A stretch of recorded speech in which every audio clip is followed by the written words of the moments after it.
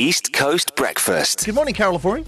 Good morning. How are you guys doing? Good. There's another Carol Ofori podcast. What is it about? It sure is. And we're so excited. This one is so, I think everybody encounters these people.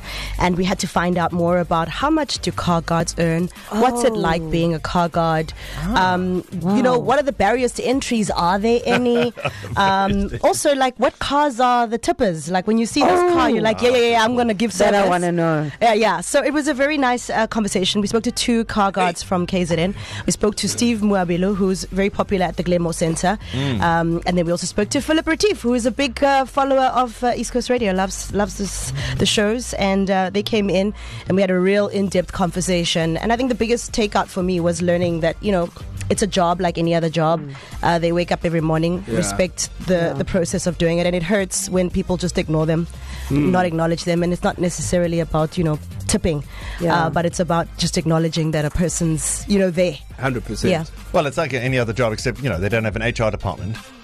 Yeah, but I get it, because people sometimes just ignore. You can say thank you. You don't always have cash on you to give them, but you can actually just say thank you and tip them next time. You're preaching to the converted relationship that you can I'm the guy that develop. has a tray of cash there. Look at the other side of the room there. Who doesn't even know? Oh, Sky, it's you. So you're also on the other side. I always tip a car guard. I keep change in my car for the garage attendants and for car guards.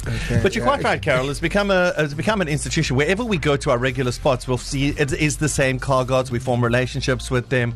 We get to know them better, and a fascinating thing. These two car guards, are they diametrically opposed? Are they living the same life? Well, one is South Coast side, one is here. One actually, I don't want to give away too much, but the way he earns is different to how the average car guard earns, which is very interesting perspective. And it was just interesting to hear, you know, what it's like to be. What time do they start in the mornings? Do they have to pay to be there? Questions like that. And it's tough. It's eye-opening and it's thought-provoking. So please check it out, the Carol Ofori podcast, latest episode. You can find it on Spotify. Please rate us as well. iTunes, please rate us as well. And then, of course, on ECR podcasts. Give us your reviews. Thank you. And you can join Carol, obviously, on air from 9 until 12. East Coast Breakfast.